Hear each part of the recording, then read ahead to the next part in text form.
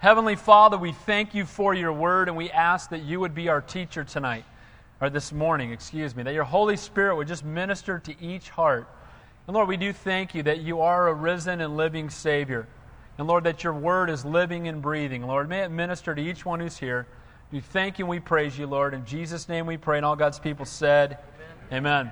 The emphasis of John's gospel is the deity of Jesus Christ. And what does that mean? It means that Jesus Christ is God. Amen? He's not one of many gods. He's not a God. He didn't become a God. He's not a created being. He is God. And that's what John is really all about. The emphasis is on the deity of Jesus Christ. Throughout the Gospel of John, we'll get to 12 in just a moment, but throughout the Gospel of John, he makes 7 what are called I am statements. The same I am that was used at the burning bush, ego ami, which means I am. And when they said, when we go back and deliver the people out of bondage in Israel, and we tell them who sent us, what will we tell them your name is? As God spoke to Moses from the burning bush, he said, tell them that I am. His name is I am. And so as Jesus made these I am statements, he's very clearly proclaiming himself to be God, but he's also revealing his character as to what kind of person our God is. Now, first of all, he said, I am the bread of life in John 6, which means that he's the only one that can feed us spiritually. You know what? You can go to all the yogis and all the gurus and everybody else under the sun that you want, and you're not going to get fed spiritually. Why? Because they need to be born again themselves. And so if they're spiritually dead in their trespasses and sins, they cannot feed you. Only Jesus Christ can. Amen? And only from his word. He is the light of the world. Everybody else walking around without Christ is walking in the dark, and he illuminates darkness. You know, you bring light into a dark room, it immediately gets light. And people talk about Santa Cruz being a dark place, and no doubt it is, but you know what? We serve a risen and living Savior who's the light of the world, and he's called us to be the light of Santa Cruz. Amen? And so he's the light of the world. He said 2 weeks ago, he's the door of the sheep. He's the only path to green pastures and the only path to protection. And then lastly, we saw that he's a good shepherd. And it's interesting that in the Old Testament, they would sacrifice the sheep for the shepherd, but as we've been talking about, in the New Testament, it was the shepherd who laid down his life for us, his sheep. And then last week, we saw Jesus make the statement that he indeed is the resurrection and the life. And the way that he proved it was he raised a man from the dead. Now, I want to tell you something. You start raising people from the dead, you got my attention. Amen? And here's Jesus. They have a guy, Lazarus, one of his closest friends in the world, is dead. And the word comes to him that Lazarus is dead, is sick. And it says that the Lord waited 2 more days, and then he went to Lazarus, and by the time he got there, he had been dead for 4 days. Now, the message he sent to Mary and Martha, his sisters, was that this sickness was not unto death, but yet he died. And so they didn't quite understand the word. We don't understand. He said it was sickness was not unto death, but when he showed up, Lazarus was dead. But he also said that the sickness was that the Son of Man might be glorified. And so what happened was, after he'd been dead 4 days, Jesus came and said, Lazarus, come forth. And we know what happened is a dead guy came hopping out of a tomb. And you know what? When he came hopping out of the tomb, no doubt immediately came a huge testimony. And we're going to see how the Jews respond to the testimony. So he raises this dead man to life, and the Jews only have one thought. They put a death warrant out on our Savior. Why? Because Jesus Christ and him raising Lazarus from the dead was too heavy of a testimony. He was drawing people away from the temple and drawing people unto himself. The people of the temple had gotten away from knowing the true and the living God, and they got really religious. And here's the sad part, guys. Religion won't save you. It's got to be a personal relationship with Jesus Christ. The word religion is relingaro, means to relink sinful man back to a holy God, and that's absolutely the case. But what's happened is people become religious and they miss the Savior. And so we're going to pick up this morning in John 12, and we're going to see the different reactions that men have to Jesus. Maybe one of these is going to describe you this morning. And I titled the message, Passion. People have a passion for something. What do you have a passion for? And as we go through the text this morning, we're going to see different peoples have a passion. And then lastly, we're going to see Jesus' passion as we close out the chapter. So we're going to see first that Mary anoints Jesus' feet as she has a passion for worship. Judas is going to accuse Mary's gift of being a waste of money because his passion was for money and he had a heart and a greedy heart. The chief priests are going to plot to kill Lazarus because their passion was for position and they're going to envy him. On Jesus' triumphal entry, the Jewish people are going to have a passion for a religious leader to come and overthrow the government. They have a passion for a political agenda. But guess what? They don't really have a passion for the Lord. And then we're going to see, lastly, the passion that the Greeks had as they came seeking Jesus. And then we're going to see the passion of our Savior. So let's begin in verse 1 of John chapter 12. We're going to look at man's reaction to Jesus and the passions that they have, beginning in verse 1. Then 6 days before the Passover, Jesus came to Bethany, where Lazarus, who had been dead, whom he had raised from the dead. Now remember again, 6 days, this is 6 days before Passover. Now Passover is the time when Jesus would be crucified. But Passover was an Old Testament feast or remembrance of when they were delivered out of bondage in Egypt. But the Passover all points to Jesus Christ, every bit of it. Because when they took the Passover, they took the blood of a firstborn spotless lamb and they put it at the top of the door and both sides of the doorpost and down at the foot of the door. If you've seen the Ten Commandments, you've seen this, right? And what's that a picture of?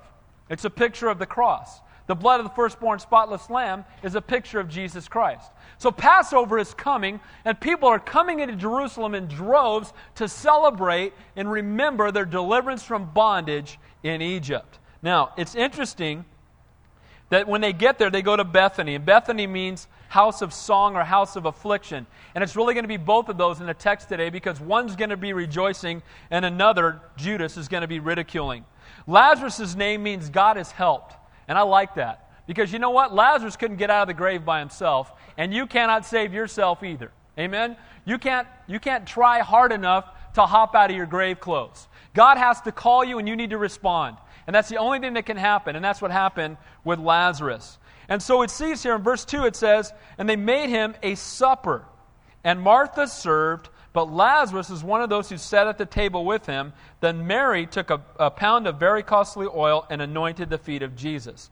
Now here we see the passion of Mary, but we also see a picture in these three people of things that we ought to be seeing in the life of believers. First of all, in Martha, we always see Martha doing what? What is she always doing? She's always serving. And as Christians, we should be serving others. That's what God's called us to do. Now, Lazarus was just a testimony to the power of God just by being there. You know, if people show up to your funeral and then you show up at work a week later, that's a testimony without you saying anything. Amen? You come walking into work. Dude, I was at your funeral, right? I mean, people are going to be blown away. And you know what? As Christians, when we've been transformed by Jesus Christ, we ought to be so different that people ought to just be in shock just watching us live. Amen? So a heart to serve others, and then the testimony to the power of God. And then lastly, Mary had a true heart to worship. Every time we see Mary, where's she at? At Jesus' feet. Every time. And that's a great place to be. Mary had a love for God, and she would find herself at the feet of the Savior. So we should serve, we should witness, and we should worship. And it says here that Mary took a pound of very costly oil. Let me talk to you about this for just a moment. This is one of the most incredible acts of worship anywhere in the Bible, because this oil was not just any oil. This oil had a value. It was very costly. It was worth 300 denarii, or in today's terms, about a year's wages. It was the most valuable thing that Mary had. As a matter of fact, when you look in the other Gospels, it was in an alabaster flask, which means that this oil was so pungent and so powerful that it had to be kept encased in this beautiful stone flask that was real delicate and carved out specifically for it. And Jewish women would typically keep it on their mantle, because it was their most valued possession and it was their dowry for their wedding day. When they got married, that was the gift that they gave. So here's Mary taking the most valuable thing that she has, and she brings it to the Lord, and we're going to see what she does with it. It says there, and she anointed the feet of Jesus. When you look at all the Gospels together, she broke it, and she poured some of it on his head and the rest of it on his feet. And that aroma of this incredibly expensive oil just poured up all over our Savior. So she took this alabaster flask and she gave it to him. This thing that was set aside for her wedding day. But what's awesome about this is that she understood, unlike nobody else, that Jesus was the groom. She understood that Jesus Christ was going to die. They would use this anointing oil when people were buried. And it's interesting that when her brother died, she didn't use it. But now here's the Savior. And he's going to the cross. Mary's heard him say it because she sits at his feet, she understands, and she brings her most valuable possession and she pours it out on his head and on his feet. Now, one other thing I love about this is before that oil could be poured out, the flask had to be what? Had to be broken. And do you know, I've said this many times, that the only thing that becomes more valuable when broken is us. When we are broken before God, there's a sweet aroma that comes from our lives. When it's no longer about me and my will and my passions and my desires, and it becomes about Him, and we're broken before Him, there's a sweet aroma that pours out. And so too should you and I, as we come to worship the Lord, be broken.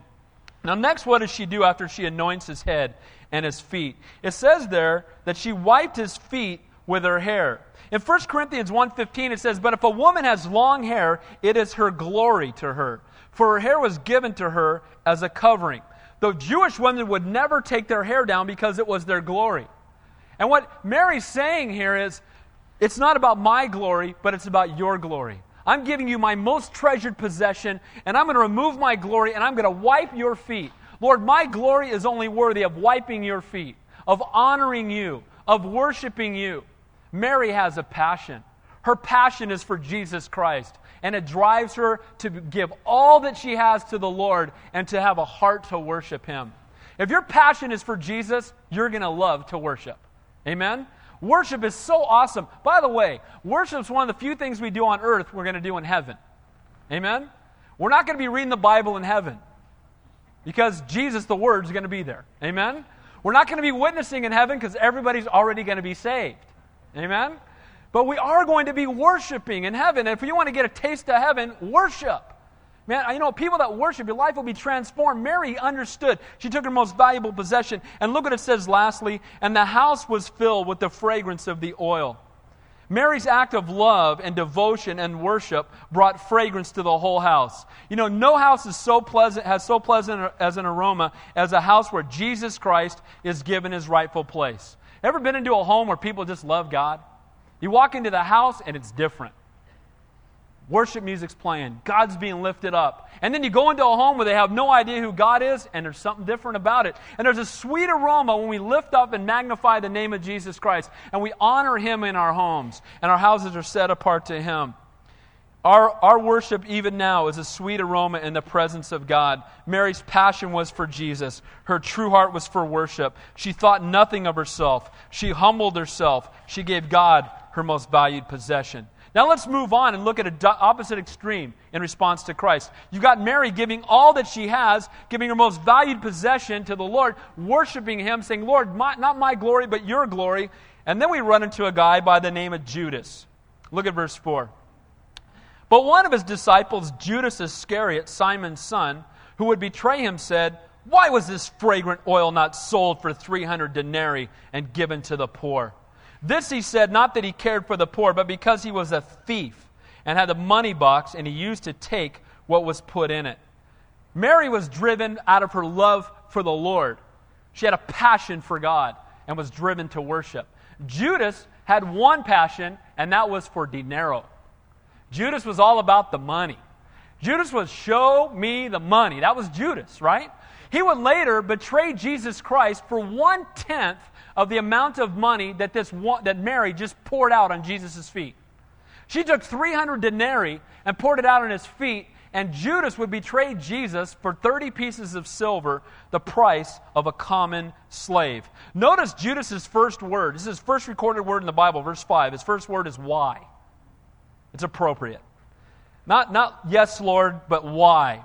And this guy's one of the most tragic people in the entire Bible, because he had walked with Jesus for 3 years. He had seen Him perform the miracles. He had heard Him teach the Word of God, and yet still money was more important to him. You know, maybe you're here this morning and money has become your God. I want to encourage you with something. If your God is anything you can lose, look at the stock market. If your job is anything if your passion is anything you can use, your God is anything you can lose, then you need to change it. Amen? Because the Bible says we cannot serve God and mammon. You know what? All the money belongs to the Lord. It's all His. And we're to use it for His glory. And us having money is not sinful or wrong. It's just when we place it in front of God that it is. Amen? And Judas missed the Savior because he was looking for the money. This guy was still rotten to the core. Instead of seeking to worship the Lord from a sacrificial heart, he was only cared about one thing. And it's interesting, the word here for thief is Clopas. It's where we get the word kleptomaniac. And that's the kind of guy Judas was. He's walking right by the Savior, and he's missing him because his eyes were on the physical. May we, as followers of Christ, not be so focused on the world that we miss out on this Savior. So we see Judas's passion. His passion is for money, and it drove him to be a man who was filled with a greedy heart. Verse 7. But Jesus said, "Let her alone. She has kept this for the day of my burial. For the poor you have with you always, but me you do not have with you always." Now, Jesus is not downplaying us reaching out to the poor. The Bible says that pure and undefiled religion is to minister to the orphans and the widows. You know, our heart here at Calvary Chapel is that money should never be an issue when it comes to anything. And we're here to minister to you. We're here to bless you, to encourage you, to pray for you, to help you financially. That's why we're here. We don't ask you to give. We desire to give to you. You give to the Lord as God puts it on your heart. You probably noticed we don't pass an offering plate here. And the reason we don't want anybody to give for the wrong reason. You give because you love the Lord. And we're here to minister to you. So he's not downplaying giving to the poor, but what he's saying is this. He's revealing that there is a higher priority than any other earthly ministry. More important than building houses for the poor or digging wells for the poor or giving to people, the most important ministry of all is worshiping Jesus Christ. Amen? Above all else. And as we worship Him, we will minister to others. But He's saying, look, she took and gave to the Lord. And there's nothing greater you can do than give it to Almighty God. Mary would not always have the opportunity to worship Jesus this way. And I want to encourage us, may we not be so busy doing works for the Lord that we miss out on ministering to the Lord. Amen? Not so busy doing stuff for the Lord that we miss out on that intimacy of ministering to the Lord. Having that one-on-one intimate fellowship with Him. He desires above all else to be your Lord, your Savior, and even your best friend. Verse 9. Now a great many of the Jews knew that He was there. And they came, not for Jesus' sake only, but that they might also see Lazarus, whom He had raised from the dead. But the chief priests plotted to put Lazarus to death also. You want to talk about someone with an agenda. A guy's been risen from the dead, and instead of trying to find out, whoa, that's heavy, let's find out what happened, they say, you know what? This Lazarus thing's putting a major dent on our income. Because, you know, when He raises people from the dead, then people stop coming to temple, and they start going out to see Jesus instead. We got to kill that guy. If we kill him, then he won't be walking around, and he won't be that testimony anymore, and maybe people will start coming back so we can start pounding on them again and making them give us stuff, right? These guys had their own agenda. The chief priests are going to plot to kill Jesus, Lazarus, and Jesus as well, because Lazarus was one who made many of the Jews believe. That's what it says, that many of the Jews believed because of Lazarus. They all should have. Amen? Every one of them. But yet they still didn't want to give up the throne of their life. They still wanted to be in charge. Those who draw others to the Lord are enemies of Satan and of a lost world, and they will come under attack and persecution. Rather than simply believe the irrefutable evidence, they chose to try to destroy it. You know what? You can live a life sold out for Jesus Christ. There are going to be people that don't like you very much. Amen? And you know what? The Bible says, oh, how happy. Blessed are you when they revile and persecute you for my name's sake. It's a great thing. It just means God's using you. You know, when things go sideways in my life, when difficulty comes, it makes me want to say one word, and the word is charge. It just means God's doing something great. Oh, praise the Lord. God's going to do something good. Through our trials, God is faithful and God is in control. And we see here they want to put Lazarus to death because he's a testimony. You know what? I know that Satan doesn't like me, but that's okay. I don't like him either. Amen? And the good news is that every time he reminds me of my past, I just tell him about his future. Amen? And I just remember the fact that God is victorious. He's a great and an awesome God, and we serve Him and Him alone, and we have nothing to fear because God is faithful. So they wanted to be on the throne. They wanted to be receiving the praise of men instead of trusting God. Look at verse 11. Because on account of Him, many of the Jews went away and believed in Jesus. And man, they didn't like that. People believing in Jesus as the enemy of Satan. He doesn't want it. So Mary's passion was for Jesus, and it drove her to worship. Judas' passion was for money, and it drove him to be greedy. The chief priest's passion was for position, and it drove them to be envious of those being used by God. Verse 12, triumphal entry.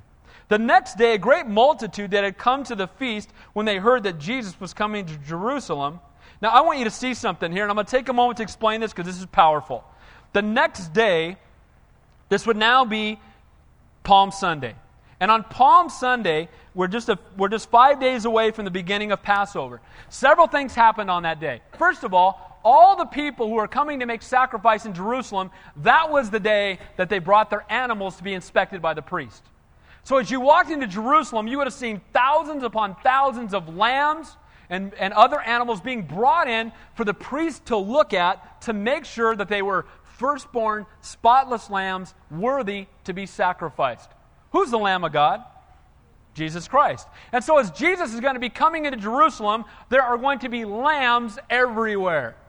You're going to hear the braying of these lambs all over, right?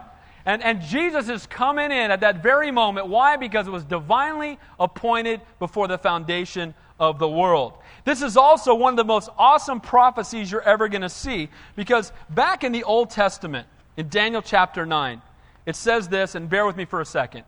From the going forth of the commandment to rebuild Jerusalem until Messiah the Prince comes into Jerusalem, there shall be 69 sevens or 483 years. On March 14th, 445 BC, King Artaxerxes gave the command to rebuild Jerusalem. Now, 483 years times 360 days a year is 173,880 days.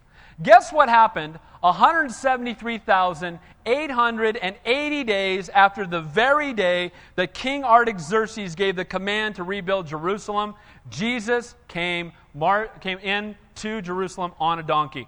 April 6th, 32 AD, fulfilling prophecy. He comes in the very moment, the very day that had been prophesied 500 plus years earlier. From the moment that the command went out to the moment Christ came walking in, it was all foreordained. Why? Because He's God and He knows everything. Amen? You look in the Bible at just picture of Jesus all over the place. The prophecy points to who He really is. And the world's walking around looking for answers. Let me tell you right now, if you're looking for the answer is Jesus Christ. The reality is, if they'd been studying their Bibles like they should have been lining the streets waiting for Him. They should have said, oh, He's coming. He's going to be here. It's been 173,820. 60 more days. They should have been having like countdowns at the temple. 60 more days till Messiah, right? But because of their biblical ignorance, because they did not spend time in God's Word, they missed the Messiah. And so too, did you guys know that Jesus Christ is coming back? Amen? Amen. That was weak. Amen. He's coming back, okay? And we need to be ready and living, and we should be studying the Word to know that the time is short. Every time there's another missile going off in the Middle East, I'm just doing this. Because the Bible says, look up, for your redemption draweth nigh. God is faithful. He's in control. We can trust Him. We need to make hay while the sun's shining, which means we need to be sharing our faith till He comes back. But we need to be people ready and knowing that He could come back at any moment. And here, these people missed the Messiah because they were ignorant to Scripture. Now, what did they do? It says that Jesus came to Jerusalem. It says they took branches of palm trees and went out to meet Him. Now, it's interesting that almost 200 years earlier, there was a man by the name of Judas Maccabees. Now, Judas Maccabees had entered into a 9-year battle with the Syrian government. The Syrian government was ran by a guy by the name of Antiochus Epiphanes. How many of you ever heard of that guy? He's a type or a picture of the Antichrist. This guy was wicked. He was slaughtering people, and he went into the temple, and he slit a pig's throat and spilled its blood on the altar. Pigs would be an unclean animal, right, to the Jews? And he split its throat, and he spilt the blood, and he made the priest drink the pig's blood. This guy was wicked. And Judas Maccabees got into they mounted up an army, and they overthrew Antiochus Epiphanes and reclaimed Israel. And so what they did is to welcome him or to praise him, they took palm branches instantaneously and began to wave them at Judas Maccabees. And it was a way of saying, for military might and for political deliverance. And it's interesting that right after that, they put the palm leaf on their coins from then on to remember their deliverance from political bondage, their deliverance from military might. Now, as Jesus comes in, they're waving these same branches. What do they want Jesus to do? They want Jesus to overthrow Rome. They're saying, you know what? We're under the same oppression that they were under. And here comes one. Maybe it's the next Judas Maccabees. We've heard he's raised the dead. He can no doubt wipe out the Romans. Let's wave these palm branches at him. And then they began to cry out, Hosanna. What does Hosanna mean? It means save now. Save us now, we pray. And they're not saying save us now from our sin because we're sinners in desperate need of a Savior. They're saying save us from the government. So this crowd had a political agenda. Does that sound familiar? They had a political agenda. It was all about politics. That was their focus and their heart and their passion. Man, my passion is not for politics. My passion is for Jesus Christ. Amen? And again, we should vote, we should do those things, but that's not my passion. My passion is for the Lord, and it should be our passion. So these people began to wave and sing, Hosanna, Hosanna. But it's interesting that we know their real hearts, because not many days from now, these Hosannas are going to change to crucify him. When he doesn't come in and overthrow the government like they were looking for, when he doesn't go in and get after the Romans and start using his power for their own physical comfort, they go, oh, dude, this isn't what we didn't sign up for this. This is not what we want. Crucify him. They're going to go from one degree to another. And sadly, there are many people today that they want to follow God only if he fulfills their physical desires. I'll try God for a while and see how that works out. I've tried my career path. I've tried this. Let me try God for a while. Oh, that's not really working out, so they go another direction. The same is true of these guys here. Blessed is he who comes in the name of Lord, the King of Israel. Prophetic truth. They were shouting. It was like a parade. Jesus coming in. They're shouting from the sidelines of the parade. They're screaming his name. Hosanna! Glory! Waving branches. But sadly, they didn't truly understand or know who he was. Verse 14 and 15. Then Jesus, when he had found a young donkey, sat on it, as it is written, Fear not, daughter of Zion. That's a reference to Israel. Behold, your king is coming, sitting on a donkey's colt. This is the fulfillment of Zechariah chapter 9 that says that the Messiah would not only come into Jerusalem, that he would come riding on a donkey. And Jesus, being God, again fulfills what had been prophesied. When Jesus comes next time, donkey's an animal of peace. When Jesus comes next time, what's he riding? A white horse, the Bible says, and a horse is an animal of war. Daughter of Zion, again, a term for Israel. Verse 16. His disciples did not understand these things at first, but when Jesus was glorified, then they remembered that these things were written about him, that they had done these things in him. The sad part is that his disciples were sitting right there, but they didn't understand it, and they didn't know, and they didn't fully get it until Jesus was glorified.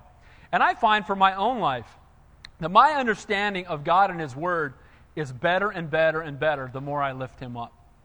Amen? The more I glorify him, the greater my understanding is. The more I die to myself and my will, and I honor and glorify his name, the greater my understanding of what life is all about. When Jesus is being glorified in your life, you'll have more understanding. Verse 17. Therefore the people who were with him, when he called Lazarus out of the tomb, raised him from the dead, bore witness. They got up and said, Dude, this is the one. You should have been there. I'm telling you, it was incredible. I went to the funeral, and then we went back 4 days later, and Lazarus came up out of the grave. Go ask him. I'm telling you. Come here, man. Tell him. For real. This is the guy. Oh. And they bore witness that he had raised Lazarus from the dead. But look what it says. For this reason the people met him, because they heard he had done this sign. Many come to Jesus seeking a sign. They're curious about the signs and the wonders and the miracles, but they're not really seeking a Savior that they can lay down their lives before. Verse 19. The Pharisees therefore said among themselves, You see that you are accomplishing nothing. Look, the world has gone after him. Though outwardly, again, it appeared that the crowd was going after him, like they said here, we know that these hosannas would become crucify him. They would free Barabbas instead of Jesus. They would cry out for a murderer to be let go instead of our Savior. They would mock Jesus at the cross. And again, they'd have the outward appearance, but inwardly they missed the Savior. You know what? They're willing to shout at a parade, Hosanna, but they were not willing to give their knee and put their knee down and kneel at the cross of Christ. Many want to shout from the parade, but they don't want to kneel before the Savior. And so Mary's passion was for Jesus, and it drove her to worship. Judas' passion was for money, and it drove him to be greedy. The chief priest's passion was for position, and it drove him to envy. And this Passover crowd's passion was for political revolt, and it drove them to see Jesus only with physical eyes and to desire a physical conqueror. You know what? We don't need a king of the world. We need a Savior of the universe. Amen? We don't need an earthly king. We've got a king, and it's Jesus Christ, and it's him that we follow. Verse 20. Now there were certain Greeks among those who came up to worship at the feast. And they came to Philip, who was from Bethsaida of Galilee, and asked him, saying, Sir, we wish to see Jesus. Man, those are some good words right there. They didn't come and say, we want to see a sign. Where's the guy that was raising people from the dead? We're looking for someone to walk on some water. Where do we buy tickets for that show? Right? Instead, they said, we want to see Jesus. Should that not be our heart, to see the Lord, to see him high and lifted up, to have that intimate relationship with him? These guys got it. They came. It's interesting. At Jesus' birth, wise men came from the east seeking Jesus. And at Jesus' death, Gentiles, just like the wise men, from the west came seeking Jesus. And the Jews who were right there missed him. The people that were sitting right there. The Gentiles came from the east at his birth. The Gentiles came from the west at his death. And the Jews who were sitting right there missed the Savior completely. Verse 22. Philip came and told Andrew, and in turn Andrew and Philip told Jesus. You got to love Andrew. What's Andrew always doing in the Bible? We talked about this. He's always bringing people to Jesus. You see Andrew, he goes and grabs. Who brought Peter to Jesus? Andrew. Andrew's always grabbing folks and saying, and I want to encourage you with something. Maybe you don't feel like you can get up and give a doctrinal thesis on the Bible to all your friends at school. Maybe you can't sit down and explain to them theology. You can give them your testimony, and you can invite them to church. Amen? You know what? What are you doing Sunday? Why don't you come with me? Be an Andrew. Come and see. Come and see what God's doing. Come to a Bible study. Come with me to a Christian concert. Invite them to something where they're going to be exposed to the truth of the gospel. It's not that Andrew did it, and God used him mightily. And God will use us if we'll just be like Andrew. The Greeks' passion was truth, and they sought after Jesus. So now we've seen the people. We've seen how they respond. How does our Savior respond to the people? And this is what we're going to close with, looking at Jesus' response to the people. Look at verse 23. But Jesus answered them, saying, The hour has come that the Son of Man be glorified. Now, many believe that one of the reasons the Greeks came was they knew that the Jews wanted to kill Jesus, and they may have come and said, you know what, Lord, why don't you come with us? We don't want to kill you. We want to know you. Leave these guys behind. They just want to kill you anyway. Why don't you come with us? And Jesus turns to them and says, the hour has come that the Son of Man be glorified.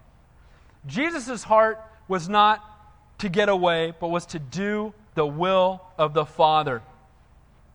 How do you live a glorious Christian life? Jesus said for the Son of Man to be glorified, what would he have to do? What would he have to do, guys? He'd have to die. What do we have to do to live a glorious Christian life? We got to die to ourselves and to our will.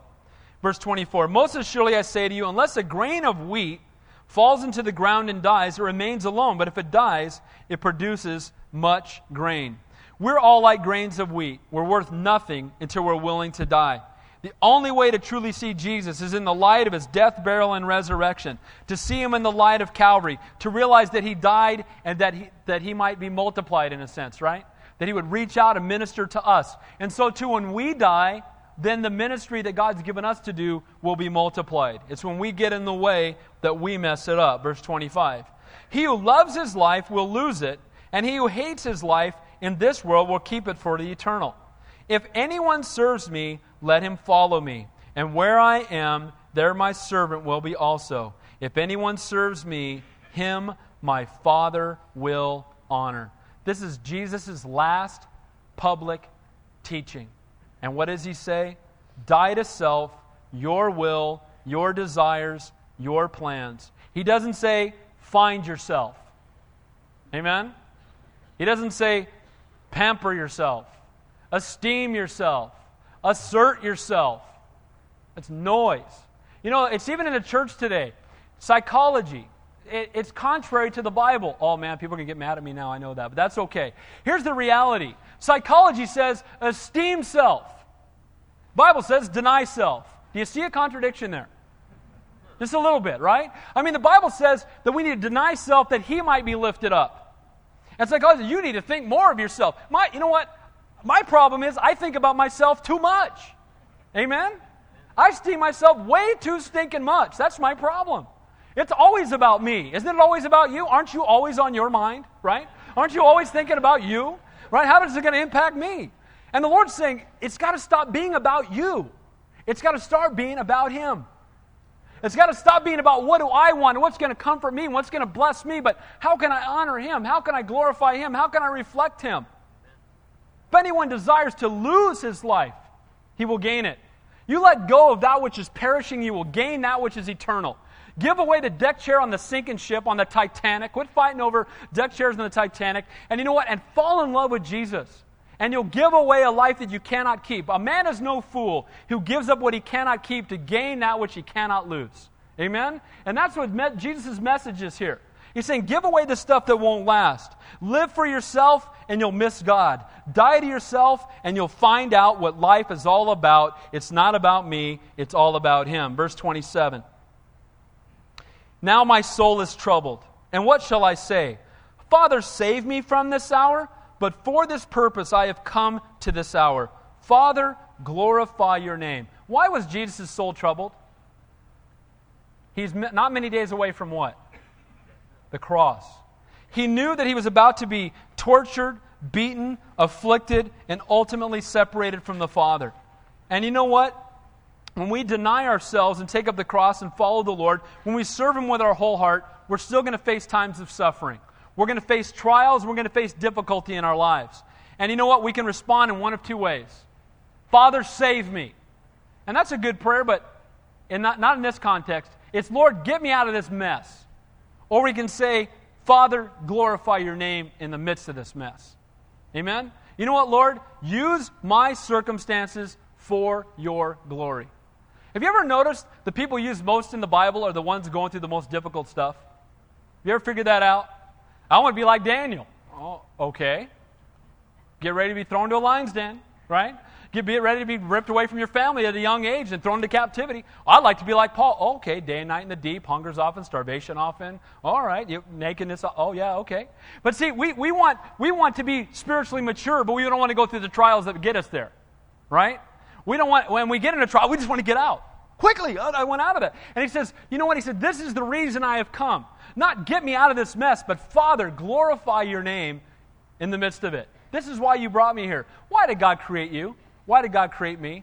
Because He loves us and to conform us, to have a relationship with us, and to conform us more to His image. And look what it says here. Then a voice came from heaven. I like that when that happens. A voice came from heaven saying, I have both glorified it and will glorify it again. Again, He spoke at His baptism. This is my beloved Son in whom I am well pleased. His voice came out at the transfiguration, and here again, the sky opens up, and God speaks. Then a voice came from heaven saying, I have both glorified it and will glorify it again.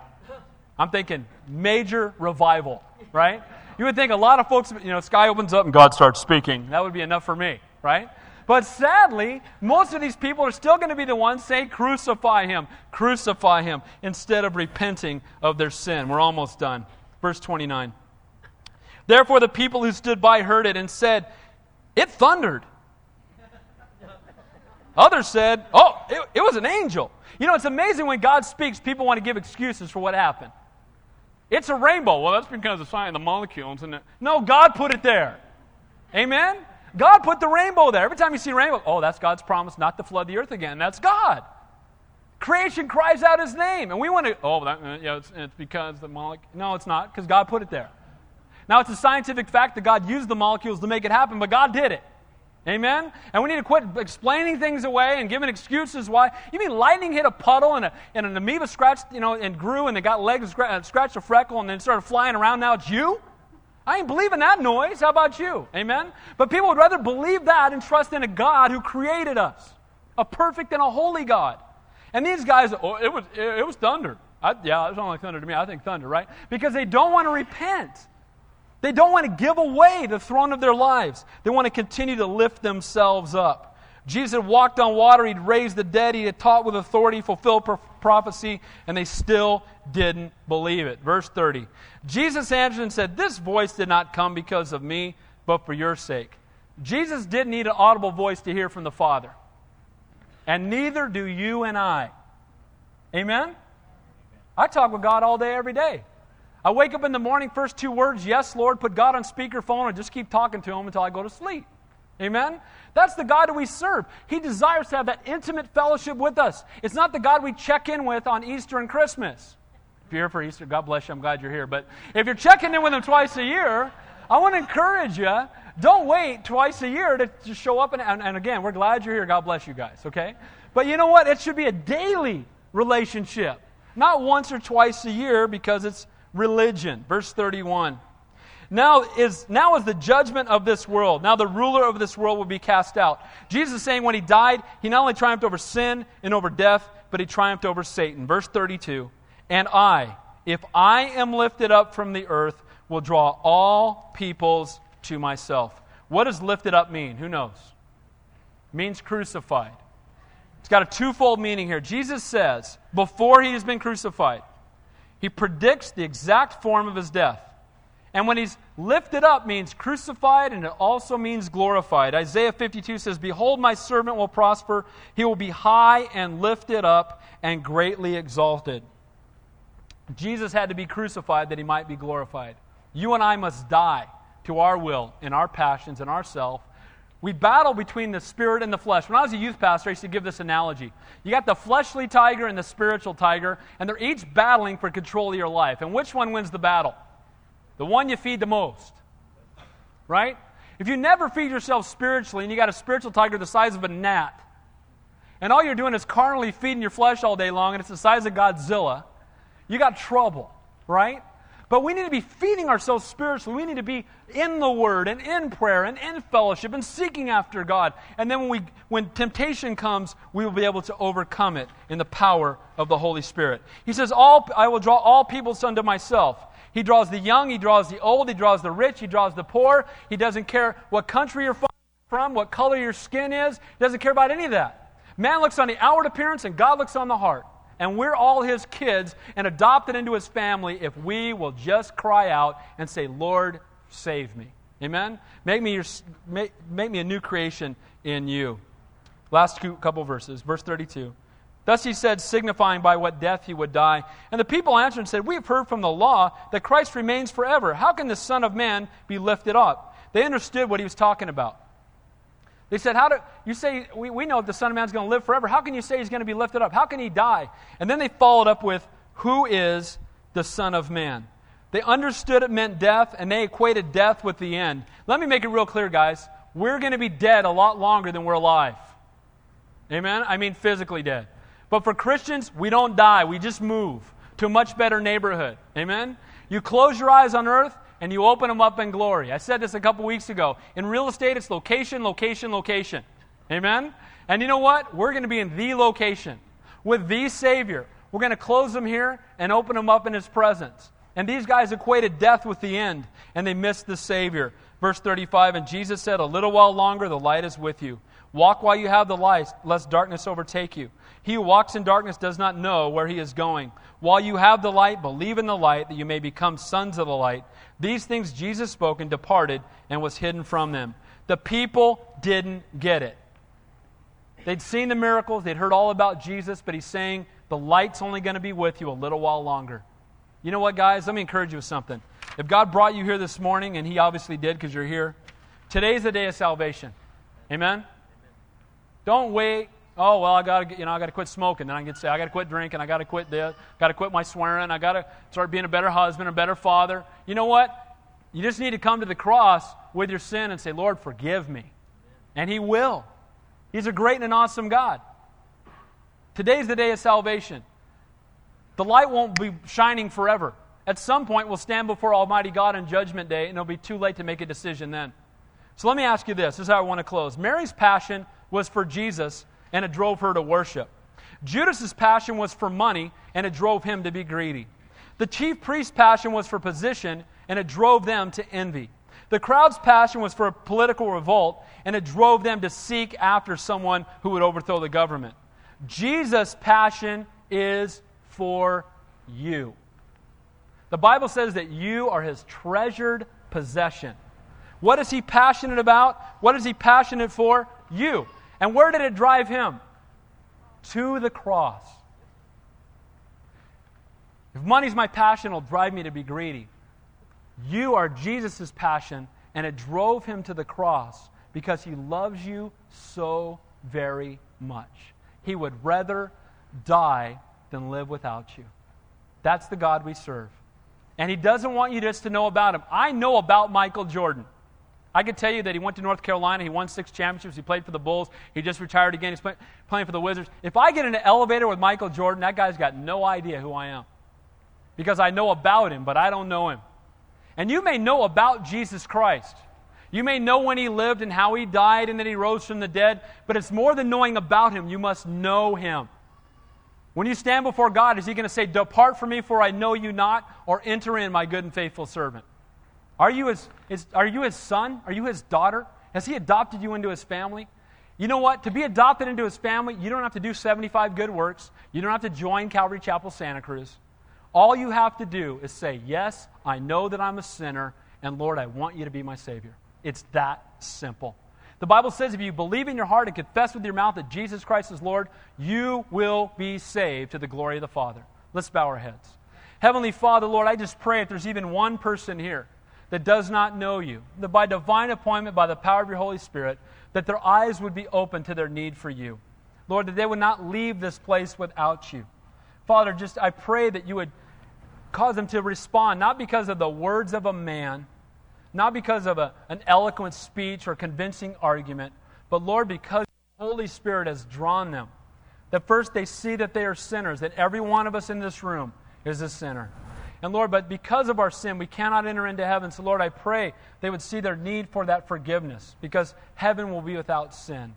So Lord, I just pray if there's even one here this morning, that they would not be ashamed of You, that just as You hung for us on a cross, that they would make a stand for You this morning. With every head bowed, real quickly. If you're here this morning, and during the message, God was speaking to you that, you know what, I need to give my life to Jesus Christ. Maybe I've known about Him, but I don't know Him. He's not been my passion. And I want to walk out of here knowing that I'm going to heaven, that my name's written in the Lamb's Book of Life. I want to give my life to Him. If you're here this morning, I'm just going to ask you to do something real simple. I just want you to raise your hand saying publicly, "I want to give my life to Jesus Christ." Is there anybody here at all? God bless you. God bless you. God bless you. God bless you. Anybody else? Don't leave home without Him, right? Don't go home without Him. Is heaven your home? Is He your Savior? Is your passion for Him? Let's pray with these. Heavenly Father, and everybody repeat after me. Dear Heavenly Father, I come to You this morning, and I confess that I'm a sinner. I ask You to forgive me for my sin, to make me a new creation, to fill me with Your Holy Spirit. I believe that Jesus Christ is God, that He died on the cross, that He paid for my sin, that He rose from the dead, and that He's coming back. Thank You for saving me. In Jesus' name, amen. Amen. Praise the Lord. Praise the Lord.